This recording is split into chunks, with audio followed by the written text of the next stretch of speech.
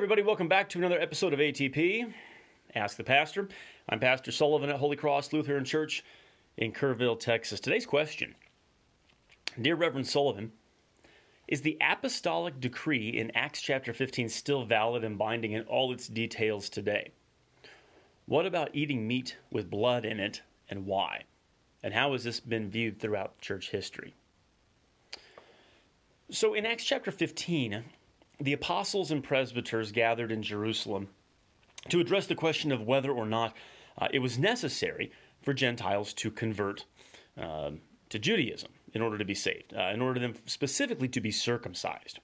Certain men from Judea had arrived in Antioch, where Paul and Barnabas were, and they were teaching according to Acts 15:1, unless you are circumcised according to the custom of Moses, you cannot be saved.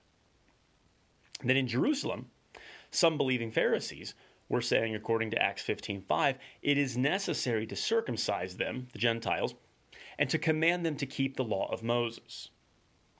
So at this Jerusalem council then, Peter, Paul, and Barnabas, they all attest to the fact that God gave the Holy Spirit to the Gentiles through the preaching of the gospel, through the word. And Peter says in Acts 15, verse 9, that God made no distinction between us and them, purifying their hearts by faith.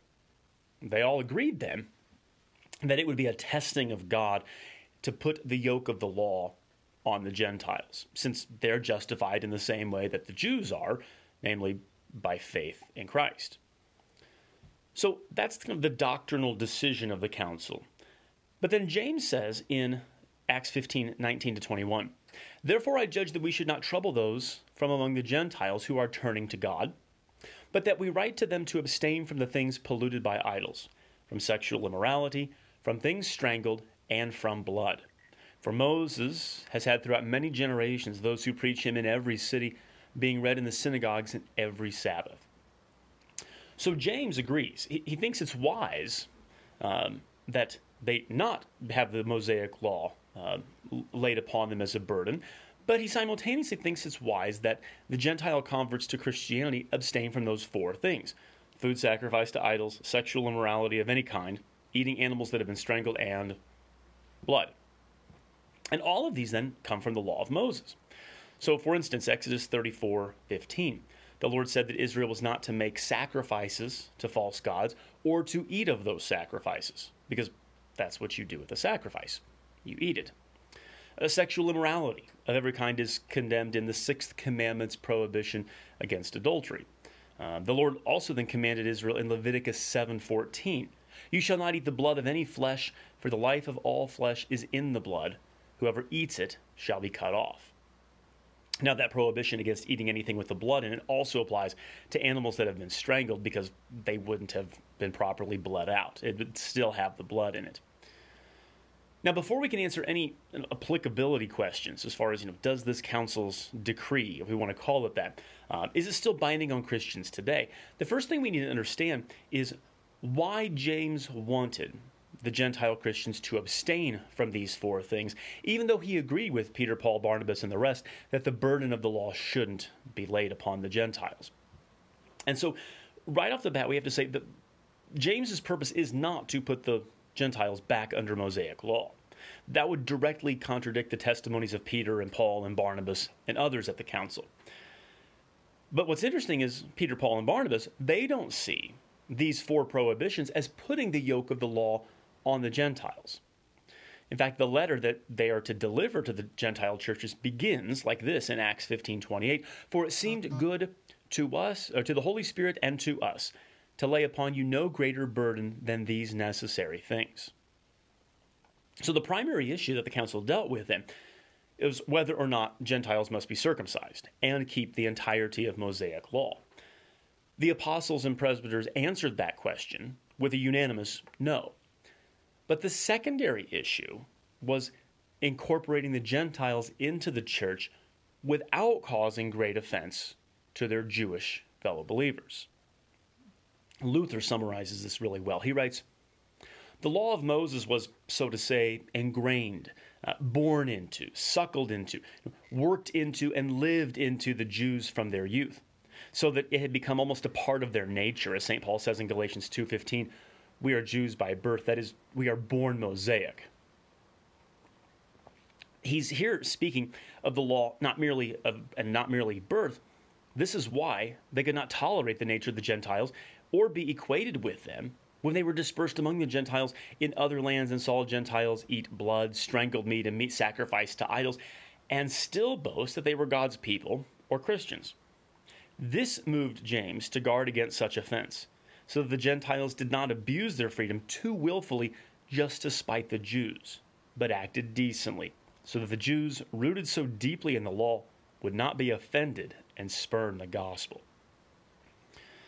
James' concern was to protect the consciences of the Jewish Christians, and really to any Jews that were hearing the gospel. Having grown up Mosaic, they would be easily offended at the sight of Gentiles eating meat sacrificed to idols, or meat with the blood still in it. St. Paul addresses this very topic in 1 Corinthians chapter 8. He says, idols aren't real. There's only one God. And so eating the food sold in the marketplace that had been sacrificed to an idol, it's an indifferent thing. It's fine for Christians. But he writes in 1 Corinthians 8:9, beware lest somehow this liberty of yours become a stumbling block to those who are weak.